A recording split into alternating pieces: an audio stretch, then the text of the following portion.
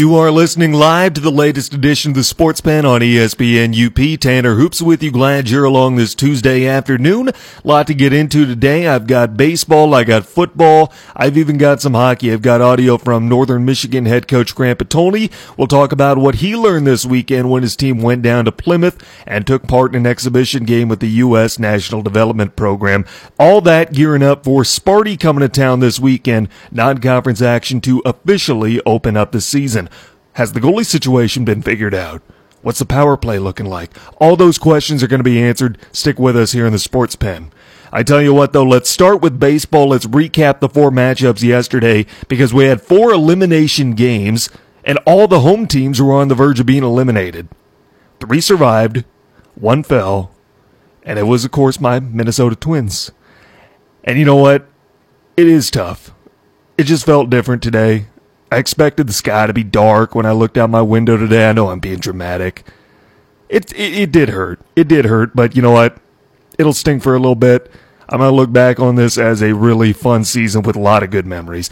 And, you know, I got to talk about it since it's, of course, my job. But let's start with the Astros-Rays Game 4 tonight, which, by the way, can be heard here on ESPN UP. More details later. A 10-3 shellacking of Zach Greinke, who, as I mentioned yesterday, far and away out-earns the entire Rays starting 9 that he pitched to and got pummeled by yesterday. It was like $31.5 million to $22.6 million. One guy against a starting 9. And the starting 9 won. The underpaid starting 9 pummeled him as they light him up. Charlie Morton, though, gets the victory. He went 5 innings, allowed 1 earned run on 3 hits, struck out 9, walked just 2. I tell you what, Charlie Morton's legacy, I think he's won a World Series. I don't think he was the MVP, but I do think he has a World Series. I'll double check that. But his legacy is going to be a weird one because during the regular season, he's an okay pitcher. You know, he's like a career average regular season pitcher. Have you noticed that he puts up good numbers? You know, he's a guy that you're not overwhelmed to face if you find out that he's pitching against your team. You're not heartbroken by that, but you're not overjoyed by that. But then you get to the postseason, and he becomes big game Chuck. Charlie Morton becomes one of the last people you want to see in the postseason. The A's found that out in the wild card game, and the Astros found that out yesterday. I don't know what it is about Charlie Morton, but he is one of the most average, borderline pitchers in the regular season in Major League history, and yet turns into this dominant power in the postseason. I don't get it. But good for him. It takes a rare breed to be able to do that. Greinke, meanwhile, lasted into the 4th inning, did not get out of it, gave up 6 runs on 5 hits, struck out 5 and walked 1. It actually started well for Houston. Jose Altuve homered on a full count in the 1st inning, and that gave Houston a 1-0 lead. Unfortunately for them, that would be their only lead, as Tampa scores 3 in the 2nd, 1 in the 3rd, and then 4 in the 4th. That would be the knockout punch for Greinke. So Tampa does force a Game 4 this evening, and again, that'll be heard here on ESPN UP. First pitch is set for 7:07, our pregame coverage just ahead of that. Now the challenge for Tampa Bay comes in the form of Justin Verlander, who won 21 games this year. His ERA is at .258, exactly 300 strikeouts this year compared to 42 walks. On the other side, you have Diego Castillo, who comes in with a 5-8 record, a .341 ERA, 81 strikeouts to 21 walks. There's a clear pitching advantage here tonight. And do I expect Houston to win? Yeah. But you know what, with the Twins out, I might be pulling for these Rays now. I kind of like this Rays team, as underpaid as they are. As poorly bankrolled as this team is, here they are, on the brink of forcing a winner-take-all Game 5 2 nights from now. Let's move on to the NLDS, where you had St. Louis get out to an early lead, then they lost it, and then they came back and walked it off. It was a weird game at Busch Stadium. St. Louis had a 2-0 lead after 1 inning. They traded runs over the 3rd and 4th. Then Atlanta put up a 3 spot in the 5th, and they went up 4-3, and that's where I stopped checking it because I had stuff to do when that game was ending. St. Louis would tie the game in the 8th, get it to extra innings, and then they walked it off in the 9th. Guess who? Yadi Molina with a sacrifice fly to left field. Colton Wong crossed home plate, and St. Louis gets a win to force a winner-take-all Game 5. Miles Mikolas, relief appearance for the starter, but he gets a win. He had a perfect inning. Julio Teheran takes a loss. I said yesterday, it is difficult for some starters to come in relief roles, Apparently not for Miles Mikolas, as he looked good, as St. Louis does force that winner-take-all Game 5. That'll be in Atlanta tomorrow night. And I don't believe starters have been announced, but excuse me, they have. We do have starting pitchers for that. I see now Jack Flaherty and Mike Fultonevich. So that should be a really fun one between those two. And again, that's tomorrow night and can be heard here on ESPN UP.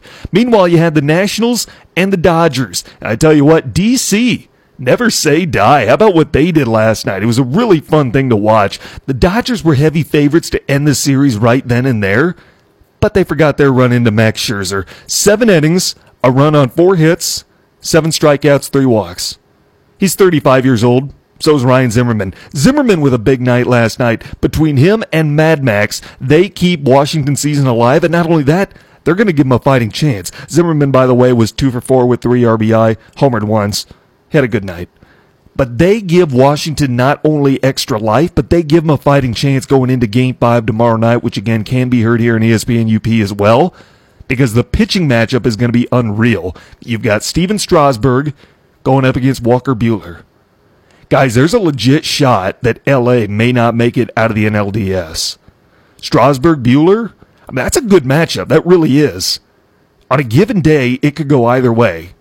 And they could just dominate. It may not be close.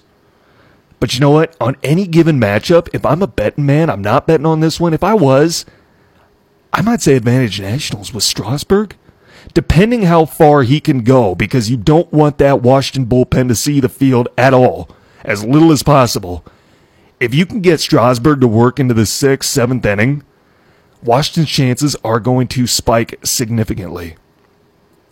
And then, of course, last night you had the Yankees beat the Twins 5-1, a game where Minnesota was hitting the ball hard.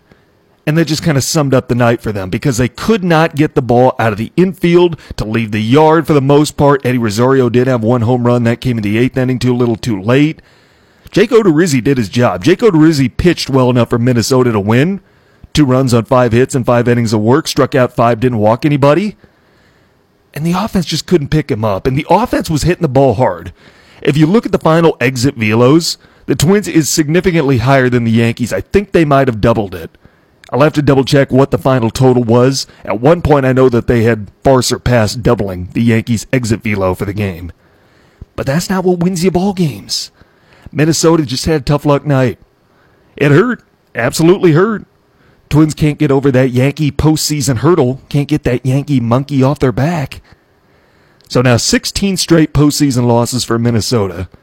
That is the longest streak in baseball, and it's the longest streak in professional sports. Tied for the longest streak in professional sports with, believe it or not, the Chicago Blackhawks, who've lost 16 straight playoff games. Does that surprise you?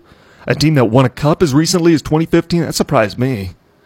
But I tell you what, the Twins' struggles against New York continue, falling 5-1, so the Yankees are on to the ALCS. I tell you what, congrats to the Yanks.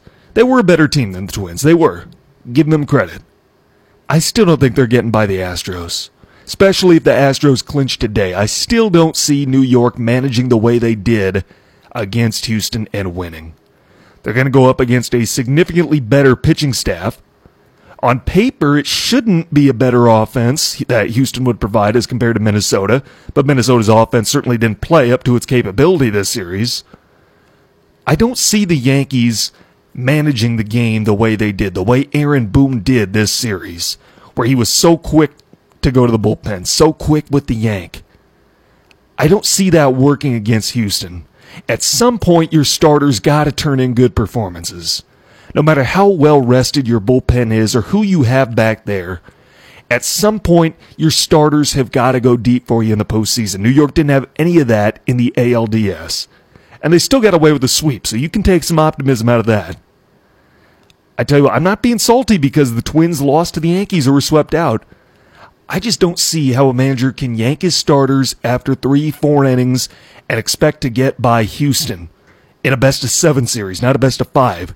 This will be the full length of stuff, and you don't have home field advantage. I don't think that's going to work against Houston. At some point, the Yankees starting pitching is going to be their downfall. I said that about the Boston bullpen, though, last year, and look how that turned out. But the Yankees starting pitching just does not compare to Houston's.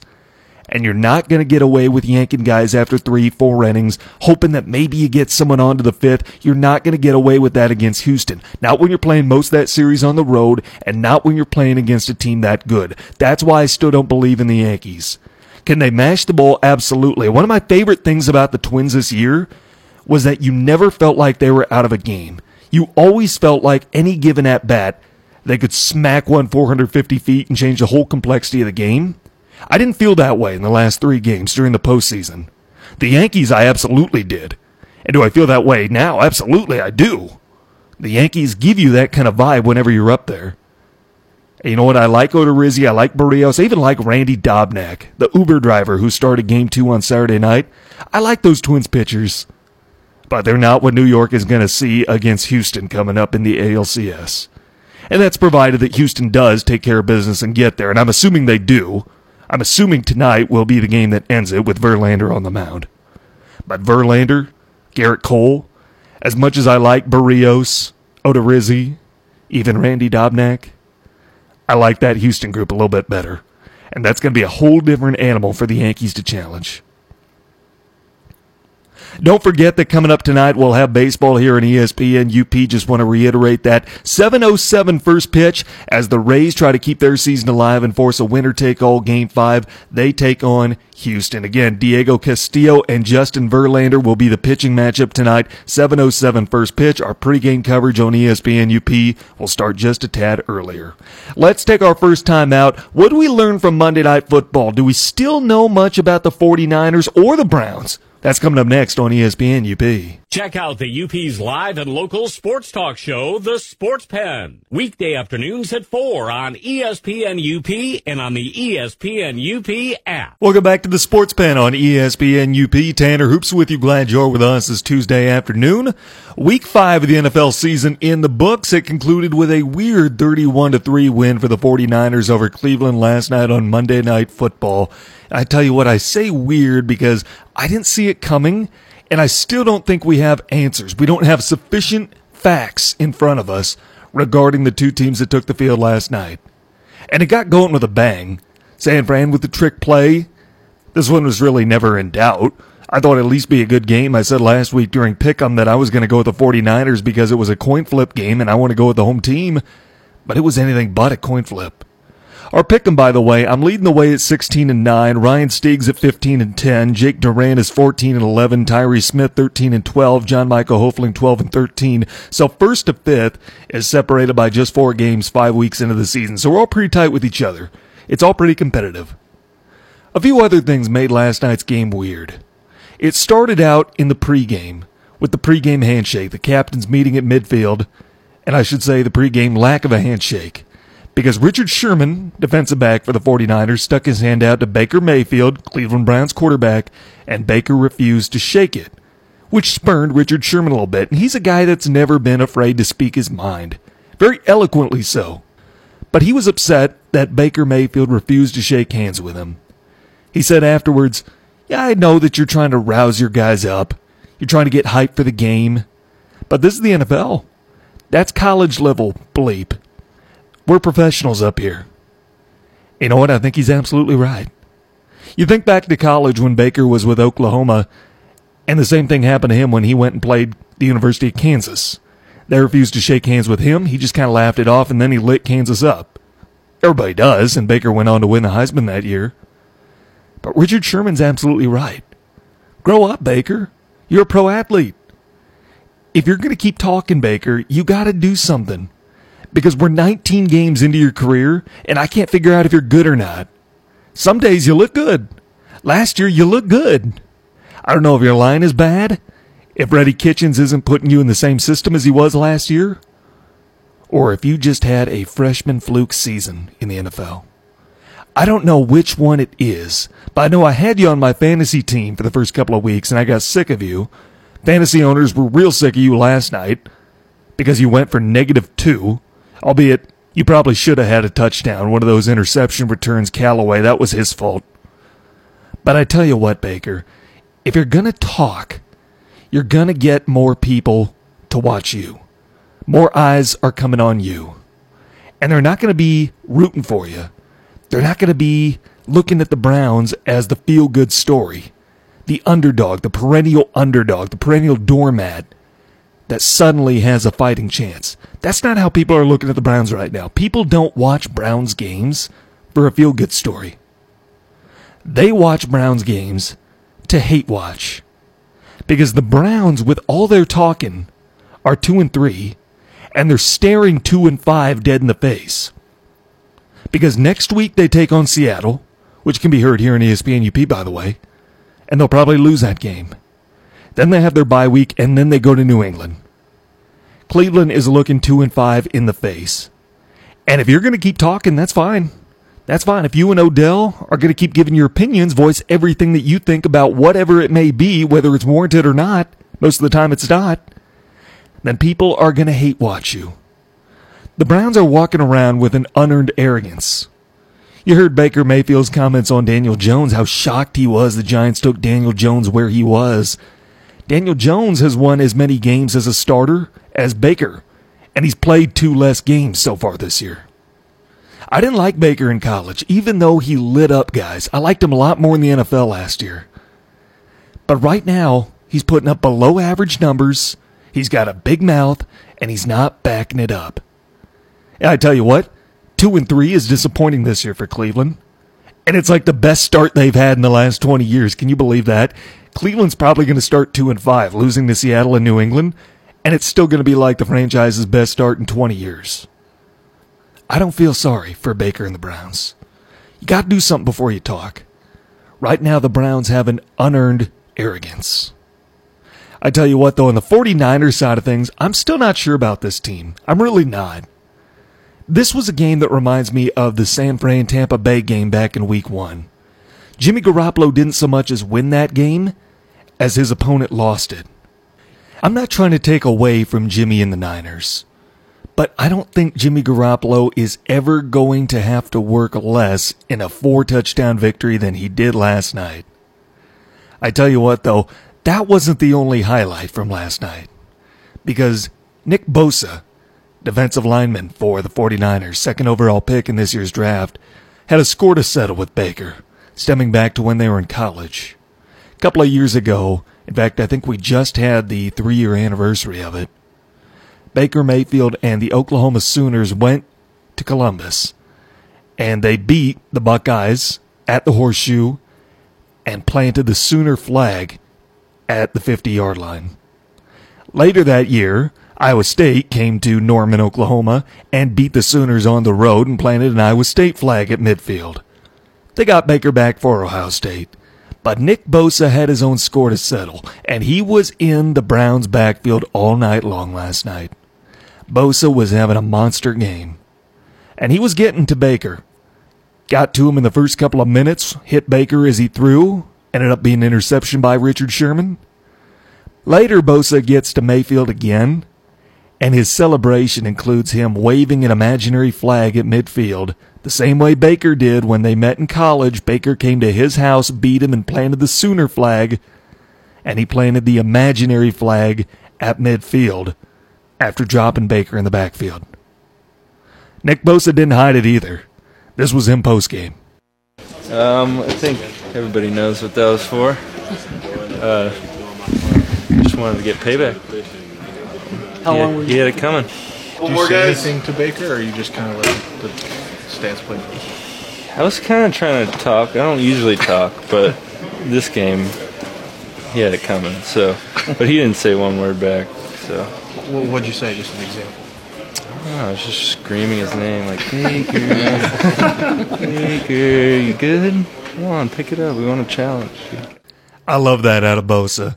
I tell you what, I'm not anti-Baker. I didn't like him in college. I liked him more in the NFL. I'm not rooting against Baker, but I do believe in respect for opponent. You know, I'm a Notre Dame guy, but I'm not going to be unprofessional and talk trash about Michigan, Michigan State. Maybe if it's something really bad, because there were a lot of people that said Shea Patterson was the end-all be-all. I never thought that. That's just me being right about something. I'm just happy about me being right. But I'm not going to troll teams that I don't like and be one of those fans. This is why the Browns are not going to be a playoff team. Like I said in the beginning, They are not a cohesive locker room. You need that. It can't just be about talent. How many times have we seen the most talented team fail to live up to expectations? Duke basketball this year didn't even make the Final Four. The Dodgers were clearly the best team in the regular season this year. They could lose in the NLDS.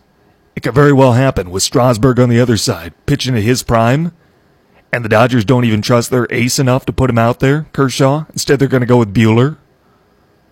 So what is ahead for the Cleveland Browns? I tell you what, after these next 2 games, the schedule's going to lighten up significantly. They've got Seattle on Sunday, then the bye week, and then they're at New England. If they can get one of those 2 games and sit at 3-4, maybe they're a playoff team, because the schedule lightens up significantly. In fact, according to Next Gen Stats here at ESPN, they have the 3rd easiest remaining schedule in the NFL this year. I don't know how they come up with that, but I do know it gets more accurate every week because we learn more about what teams are for real and who is not.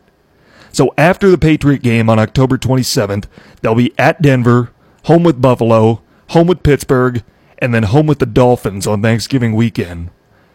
Then they're going to Pittsburgh, home with Cincinnati, at Arizona, home with Baltimore, and then at Cincinnati to close out the season. There's a lot of winnable games for Cleveland after the New England game on the 27th.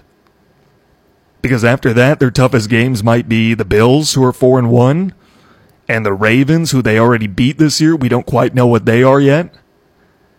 So everything the Browns set out to do, their playoff hopes, is still in front of them. But that locker room has got to start becoming cohesive before anything. The 49ers, meanwhile, what they've been able to do after their 4-0 start have suddenly made the NFC West the juggernaut of the NFL. I said from the beginning I thought that Seattle would win that division with the Rams behind them, and we'll see what the 49ers can do.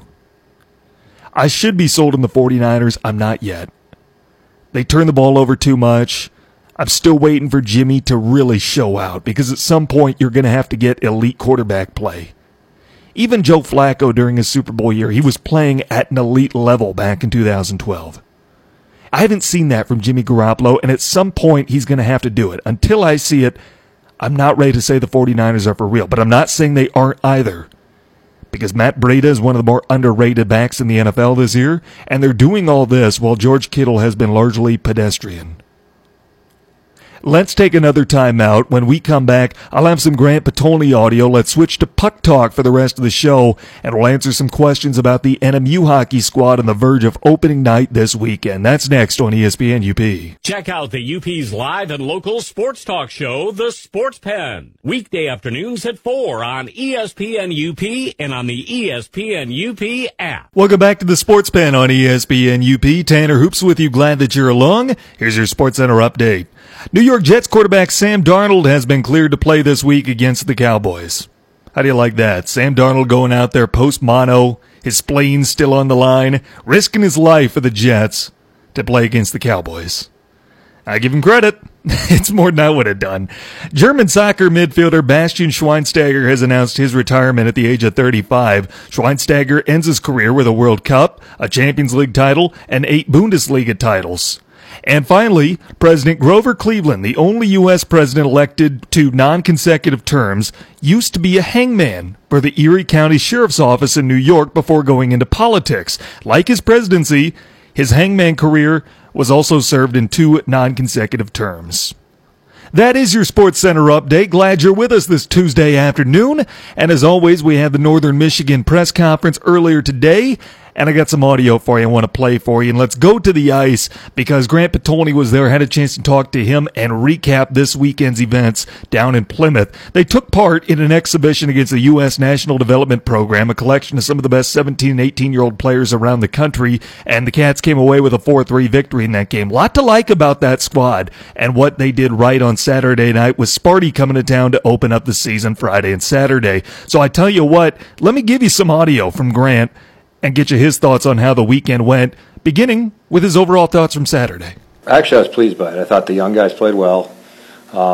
We, over the course of the summer as a coaching staff, you have to continue to try to get better. You ask our players to get better, so it's our job to put them in better spots and get their focus where it needs to be. And one of the areas that when you look at all the statistical categories, one area that we have not been good enough in is shots.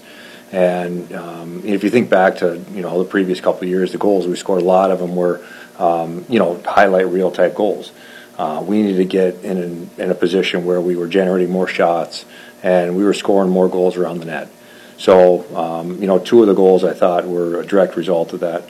Ty Reedman had a rebound goal, and Loven had one where he just put it on the net. So I was pleased with the shots for. We had 39 shots. Kind of all things offensive, I thought we played pretty well. Towards the end of the third period, I thought we missed a couple opportunities to block some pucks from the point. And, conversely, what we're trying to do is get pucks there, and it creates more offense.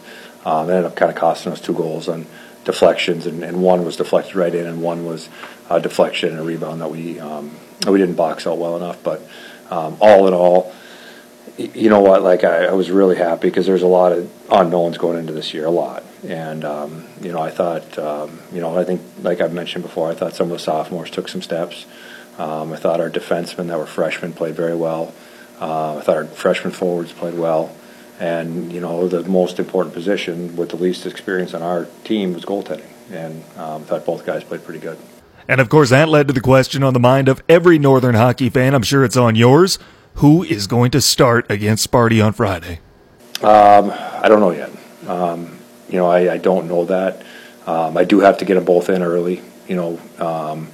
It's important that, those guys get a chance to play. It's important that they play at home. It's important they play on the road, because once you kind of get into your conference schedule, which is not not too far away, you want to make sure you know who you're going with. And if you don't know, it's okay. Hey, I've been on teams that have played for the national championship against a team that was rotating goalies all year. So I'd love to do that. That means they're both playing great. So as of right now, there is no decision on who's going to start in net for Northern against Sparty on Friday night, although that can be a good sign because it means both guys played well Saturday night in Plymouth. So what is Coach looking for this week in practice? What is he going to be evaluating to decide this is the right guy to put in net? I think we talked a little bit. It's the one position that, they have to play a game. Everybody else, you can kind of evaluate them, okay, I see where they fit. This is kind of what they've earned. But that position, they have to play. So, we'll evaluate it this week. We'll continue to talk as a staff and, try find, the player we think can give us the best chance to win on Friday night. So with the position battle going on between Kent and Hawthorne, it makes you wonder who can be the guy that steps up and gives Northern hockey the stability that Ate Tolvanen did for so many years. I mean, it's college athletics, right? You look at football and, they got to replace their quarterback. And, there's been many years I thought, how are we ever going to replace this guy? And, you know what? With more opportunity and a little bit of development, players seem to take that that opportunity they have and go with it. So I was pleased with them. You can't expect them, freshman and sophomore, to go in and have the composure and the big save ability maybe that Ate had, especially by the time he was a senior. But you just hope that they can do their job. It's the old Bill Belichick, just do your job. And in that position, it's save the first one. The backdoor stuffs we'll cover. Rebounds hopefully we'll cover. Just save the first one. And I thought they did that, for the whole game. The 3 that went in were backdoor slam dunk on a power play, 2 deflections. So for the most part, they did a really nice job. Now, one name that came up throughout the day was that of a newcomer being Andre Gantos, a guy that Northern fans need to get to know because you're going to be hearing that name for a long time in the coming years. He's set to be one of the new biggest stars of Northern hockey, and he really made an impression on Coach Saturday night. He's a really good hockey player. He is really smart. He's competitive. He's got a good stick, and he gives us, Jet and Andre and Luke, give us players in the third line that can generate offense, and that's really important for teams because to be honest, we haven't been as deep as I would have hoped. We've had some real high-end players, but it was, we haven't been as deep as I would have hoped. So, those guys playing with Luke, Luke's a big, strong guy. He's a senior. He's been around. Hopefully he can help those guys get acclimated quickly, and they can continue to help generate offense. Saturday night was also Northern's first opportunity to get a look at their special teams. How's their power play? How's their penalty kill looking? Coach addressed that as well. Penalty kill got good. They got good practice. I thought they did a really nice job. And that's another thing. Like, you think about, Rockwood and Loggins and Pierce and some of these guys offensively, but they were the best penalty killers we had too. So, that's an important role. And, we got some different guys that have gone in there. Nardi and Loughran have done it in the past, and they're obviously ahead. But I thought Reedman did a nice job. Gantos and Clee did a nice job up front. And I thought all the D did a good job. The penalty killing I thought was good. Power play's tough to tell. We only had one power play, and the other one was 25 seconds, so it was just disjointed. We scored on the one, so you're pleased with that. It's just you just got to execute, and the biggest thing early in the year is you can't pass the puck in the net in the power play, and sometimes I think guys feel like they want to do that, and the more you can put pucks on net, and it's the old line we talked to with the guys. The power play doesn't start when the clock starts; it starts when you get your first shot. So we got to get early in the game. We got to make sure we put shots on the net, and hopefully we can loosen them up and then find some seams and make some plays. Later on in the day, Coach turned his attention over to Sparty. They did lose their top scorer, Taro Hirose. Now with the Red Wings, he led the Big Ten in scoring last year, but they do still bring a good core group back. Coach talked about what he's seen from Sparty so far. I had a chance to watch them last night, the exhibition game. They're a lot like us. They're much deeper than they've ever been. They do have two returning goalies that have both played. Top line's good. They have Lewandowski and Kodorenko still. Hirose's gone, but they got a freshman from Switzerland, Mueller, who looks like he's going to be a really good player. They've plugged him in there, and their top 4D are good. So, they play hard. It's going to be a challenge. They've got experience playing against some of the best teams in the country week in and week out. I do think we're going to have to worry a lot about us this week, which we do typically, but early in the year there's just not enough sample size to know what they really do well, or what areas that maybe you might have some success. So you kind of focus on what you can do and what you do well, and there's certain things that historically knowing Danton, how their teams play, what things that are going to make you nervous, what they can do. So maybe hone in on that a little bit more. Northern did open the season with Sparty last year. Coach talked about the grind of this schedule, playing some of these big-name schools, and what that does for his team going forward. Well, and you look at all of our non-conference games, the teams that we're playing are, from leagues where they are multiple bid leagues. There's been one seed in the NCAA tournament. Cornell's a great program. BU is a great program. Michigan State's a great program. And, if we want to be at the end of the year where we want to be, these are the teams you have to beat. And I do think last year that we had a little bit of stars in our eyes when we played some of these teams. So hopefully now we've been through that. You understand that they put their skates on the same way we do, and at the end of the day, it's the team that plays the hardest and executes the best is the team that's going to win. Northern Michigan hockey coach Grant Petolny, his team starting this season Friday and Saturday when Sparty comes to the Barrie Events Center. I tell you what, let's stick with hockey for the rest of the segment. I've got some more audio for you after the break. Let's talk about the Red Wings because they're off to a 2-0 start and their top line looks amazing. Their top line looks like it could be the best in hockey. We can't say that yet because we're 2 games into it, but they look like they could this year because Anthony Mantha, Dylan Larkin, and Tyler Bertuzzi have been amazing for Detroit thus far. They're doing what Boston did when they put Bergeron, Pasternak, and Marchand on the same line together. This is how effective it's been. And again, way too small of a sample size to get too excited about it because we're only 2 games in. But we get to see him in action again tonight when Anaheim comes to Little Caesars Arena tonight. Mantha, of course, coming off that career night on Sunday when he scored all 4 of the team's goals as part of a 4-3 win over Dallas, and this line has produced 16 points in the early going. 16 points in the first 2 games, 8 goals and 8 assists. 8 of the 9 goals Detroit has scored this year has come from that top line. Now they're going to need more than that if they're really going to be a threat throughout this year, but you like what you have right now with Detroit. You like what they're building up there. I tell you what, we are coming up on the next break. When we come back, I've got some more Northern Michigan audio for you. That's that of Heidi Voigt and Kyle Nystrom. We'll get the updates on their teams next on ESPN UP. Check out the UP's live and local sports talk show, The Sports Pen. Weekday afternoons at 4 on ESPN UP and on the ESPN UP app. If you missed any part of today's show, go get caught up on demand. Get our free mobile app from the Apple iStore or Google Play, or look up ESPNUP.com. Tanner Hoops with you. Glad you're with us on this Tuesday afternoon. Time to wind down the workday, and I've got some audio highlights for you from today's Northern Michigan Athletics press conference. I've got audio from head swimming and diving coach Heidi Voigt and head football coach Kyle Nystrom. Let's start on the swim side of things, but first a reminder that tonight we're going out to St. Pete about an hour and a half from now for pregame. 6:30 pregame with first pitch set for 7:07 as the Rays try to force a winner-take-all Game 5 on Thursday. The Astros can move on to the ALCS and take on the Yankees with a win tonight. That's coming up later this evening on ESPN Radio and ESPN UP. But I tell you what, Heidi Voigt gave us some time today to talk about her team and what's been going on in the season so far. Didn't know quite what to expect. About half our team graduated last year, 12 women and 12 men. So we brought in 11 women and 8 men. And, they're young, great energy on deck and in practice.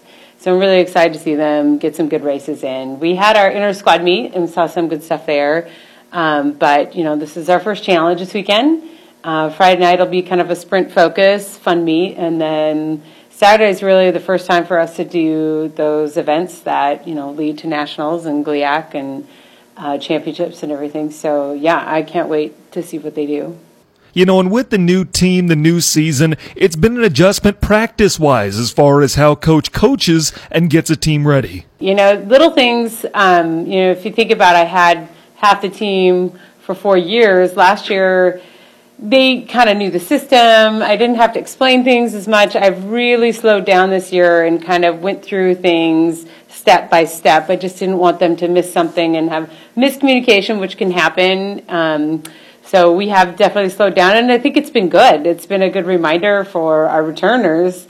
I'll ask them to demonstrate a drill, and sometimes they're like, what? And I'm like, oh, man, you should know. But it's really good to slow down and, just keep going over the little things. Because I think the way we do things is really important, too. Like, we get together after practice, and we try to do a recap. Like, what went well today, and what was something really cool that happened today. A lot of times our divers are doing a new dive, or somebody swam, a good set, and got some technique or a start better. And so little things like that really helps us slow down and get together. But, those are the things that help the team come together. And for those new bodies, especially in our season where it's so long, where our first practice was the 4th day of school, and nationals is mid-March. So you have to keep together and you have to stay on the same page or things get lost. Well, there's going to be some new names on this year's team. There are going to be a lot of new faces and performers who are going to make an immediate impact on the Northern team.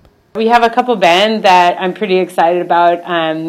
Micah Curry we brought in 3 diving men, which is great because we had 1 last year, 1 and 2. So we brought in three, and all 3 of them have been doing really well on the boards. And I think Micah Curry has thrown in some good dives, which I'm excited about. Yvonne is one of our top sprinters we brought in from Spain, and he looks really good. And he's been pushing, like Laios is one of our seniors. They've been pushing each other, and that's what he needed. So I think everything is looking really good. And we also have some freshman women in the diving that are doing really well, too, like Ellie Gunderson and Mandy Baird. I think it'll be fun to see them actually go head-to-head with our returners this weekend. Typically, Findlay doesn't have a lot of divers, so it might feel like an inter-squad on the diving side. But, they're throwing 6 real dives in, so that's going to be fun to watch. But on the swimming side, we have some good things going on, too. Pilar Perello, which is super fun. She's the sister of a gentleman that swam for us from Spain, so it's fun to get the little sister in, and she's been looking really good. And we're going to try her in 200 free this weekend, and so I think she'll do well.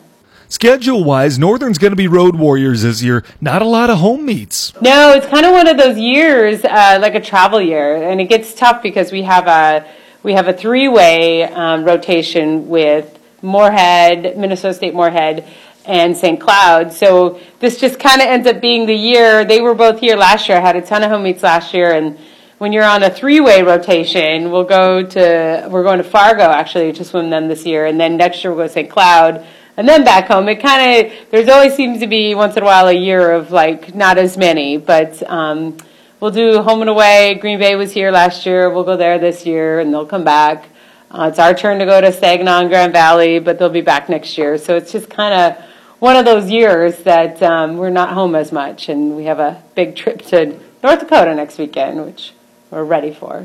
Heidi Voigt, head swim and dive coach at Northern Michigan. Big weekend for Northern Michigan athletics. As you heard Coach mention, she's taking her team on the road to Fargo. Hockey is at home, opening the official part of the season. You've got football with a nationally televised game at arch-rival Michigan Tech. And with that, let's give you some Kyle Nystrom audio as Coach Nystrom talked about this Tech team and what he expects from the Huskies this weekend.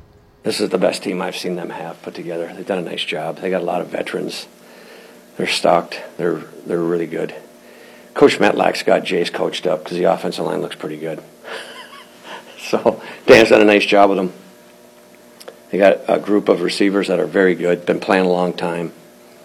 And they're really good. They're not just okay. They're very, very, very good. And they're very impressive to watch. And they've been there a long time. And Jacob Wenslick, he's a legit player. He's as good as anybody in the league. He makes a ton of plays for him. I know him by numbers. I don't always know their names, obviously.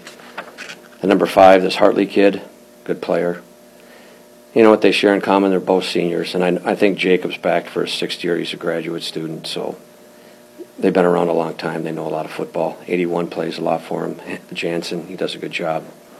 The quarterback, I think Dan must have had him stay up there last summer because he's vastly improved from last year. Vastly. He was good last year. Right now he looks like Baker Mayfield of the GLIAC out there. He can run. Nobody can tackle him. He makes everybody miss. He keeps plays alive. He extends plays. Then bad things happen. They get into scramble rules, and he gets the ball where it's got to go. And so they're very good. We're going to have to be very good. We're going to have to get rid of all our mistakes and our blunders. And I've told the team that it's time to grow up. And it's kind of a reoccurring theme from week to week, but that's okay. That's just who we are right now. But in order for us to match how good they are, we've got to be really good. So we've got to eliminate our blunders that shoot ourselves in the foot, whether it be miscommunication and assignment busts and technique problems to penalties. That stuff has got to go away to give us a good chance. And so we got to match how good they've become. We have to become that good this week. So it's fun. We're having a good time. It's nice out. We'll go and practice. We'll be outside every day. And we got to get some people back. I got to get some starters back. I have a roster of 100. I got 20 on the medical list, and that's got to get smaller. That number's got to get smaller. So we're working hard on that. And obviously there's only so much I can do. But we're getting some back. So John is back in the saddle. We'll get Peyton back. They're both up running last night at practice. And so we've got to get more of our first-team players back because we're playing too many guys in spots in the box on the offensive line or the defensive line that shouldn't be out there yet, but they have to be. We got some young walk-ons that are struggling out there, and that's kind of unfortunately, that's the ordinary. That's the norm when you have that going on. So we got to get our starters back, and we're getting close to that, I hope. It's a special rivalry between these two, but especially when you factor in the amount of Upper Peninsula kids on each team's roster. Many of these guys know each other. They played each other in high school. They played with each other in high school, and now they're on the field together again as collegiate athletes. You know, the players that we have from this area, the region here, they know already. And the rest of them know too. So as far as, the alert level, everybody's on high. So it's time to go and play and prepare to win. That's what you expect. That's what you get ready for. That's what you practice for. That's your mindset going into the game. So it'll be a fun week. I can't wait because it's fun. It's fun. It's fun. And so it'll be competitive. It'll be a good time. With the rivalry comes a hostile atmosphere. Sherman Field has always been a tough place to play. How do you prep the guys for that? Coach was asked. Coach answered. You don't have to tell them anything. They're already there because that element is already at the forefront of their mindset. And so we work on getting everything down as far as corrections and schemes and assignments and alignments and techniques to defend what they do scheme-wise. And then later on in the week, we'll start poking the bear, so to say. The series has been lopsided recently, with Tech winning the last 9 meetings, and you can bet that's in the back of the coaching staff's minds as they gear up for Saturday. It's very irritable, extremely. And so you either fix it or you take it, and that's up. That's I don't play, just like Grant. He don't play in hockey. His players do. My players play, so they're the ones who got to take care of the business. And we got to prepare them to do it, though. We got to prepare them. We got to get all the moving parts nailed down for them as far as the schemes go, all the practice, all the techniques. And at the same time, you can't be out of control. You can't get yourself so flurried up that you can't concentrate and do what you're supposed to. And in play, and when Walt Kyle talked to our team during camp in the summer, and he had a great lesson for our players. Great players played with a controlled rage. That's the key, controlled. Okay? Because if you're a younger person trying to play this game and you're just in a rage and you can't do and concentrate what you have to do and you're out of control out there, you hurt us. And so we can't have that. Okay? So it's a controlled rage that you push for and motivation and getting their stingers up, so to say. Going back to last week's loss against Wayne State, a game where Northern didn't seem to have much of a ground game going and they couldn't stop Wayne State on the offensive end, what do you take away from that, and what do you address going into Tech Week? Coach addressed that as well. Tackling basically those 3 backs, we really struggled to get them down on the first contact. And we had some bad fits. We did some things uncharacteristic of our run fit game with the linebackers. We didn't play good at linebacker. Monday was real hard for the linebackers, and we got to play better with the front and the safeties too. We got to tackle better. The backs ran through us, they ran around us. We couldn't get them down on first hits. That's basically what that came down to. So we did a nice tackle circuit last night for practice to start it off right, and we were good at practice last night. They were good, and that's about as much as you can say. You got to move on. You got to get ready. You got to get ready. You got to get ready. You got to move forward. You got to progress. You got to grow. You got to improve to give yourself a good chance. That's where we're at. But that's where that disparity. But we didn't get off the field on third down, and we didn't move the ball and control the ball on offense. So there's more than just 1 or 2 factors that lead into that. There's a few variables that contribute. So with this weekend's game getting national media coverage, does that affect the way Northern prepares for this one? Have they addressed it? Is it on anybody's mind? Coach says no, you stick to the status quo. Football's football. I don't even know if there's anybody there.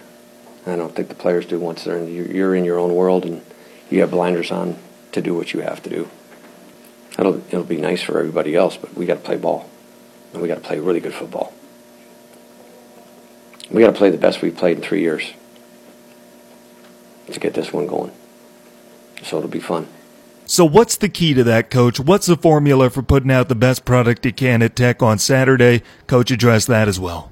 Well, that's what you talk to the players about. Yeah, you got to have your motivation level up, your stingers up, and everything, but you can't play out of the box. You cannot go out of the box. You've got to stay in the box. And if they don't, then you've done them a disservice, right? If you get them so wound up and so emotional and so high mentally that they can't spell their name, right? They couldn't walk into the bathroom and brush their teeth because they're just out of it. That's not what you want. So you've got to be able to. You got to know your team. and we are a young team, so it's temperamental. You've got to pull the right cord, the right amount to get what you need to have done, and that's tricky to do. But at the same time, when you build motivation with them for a game, it's got to be a plus, not a minus. You're not trying to fester anger. You're trying to be, you're trying to bring out the good things and the positive things to make them ready to play. Northern Michigan football head coach Kyle Nystrom as his team gets set to take on Michigan Tech this Saturday. I tell you what, with that, we are out of time. Don't forget, we've got baseball coming up this evening. 6:30, we get you out to the Trop for pregame, and then we'll have first pitch at 7:07. Diego Castillo and the Rays try to live another day, force a winner-take-all Game 5, as Verlander and the Astros look to close it out tonight. I appreciate you tuning in. I hope you enjoyed the show as much as I enjoyed bringing it to you. I'm back on tomorrow, same time and place. It's my hope that you join me. Signing off for ESPN UP WZAM Ishpeming Marquette, I'm Tanner Hoops. Thanks for listening to the Sports Pen.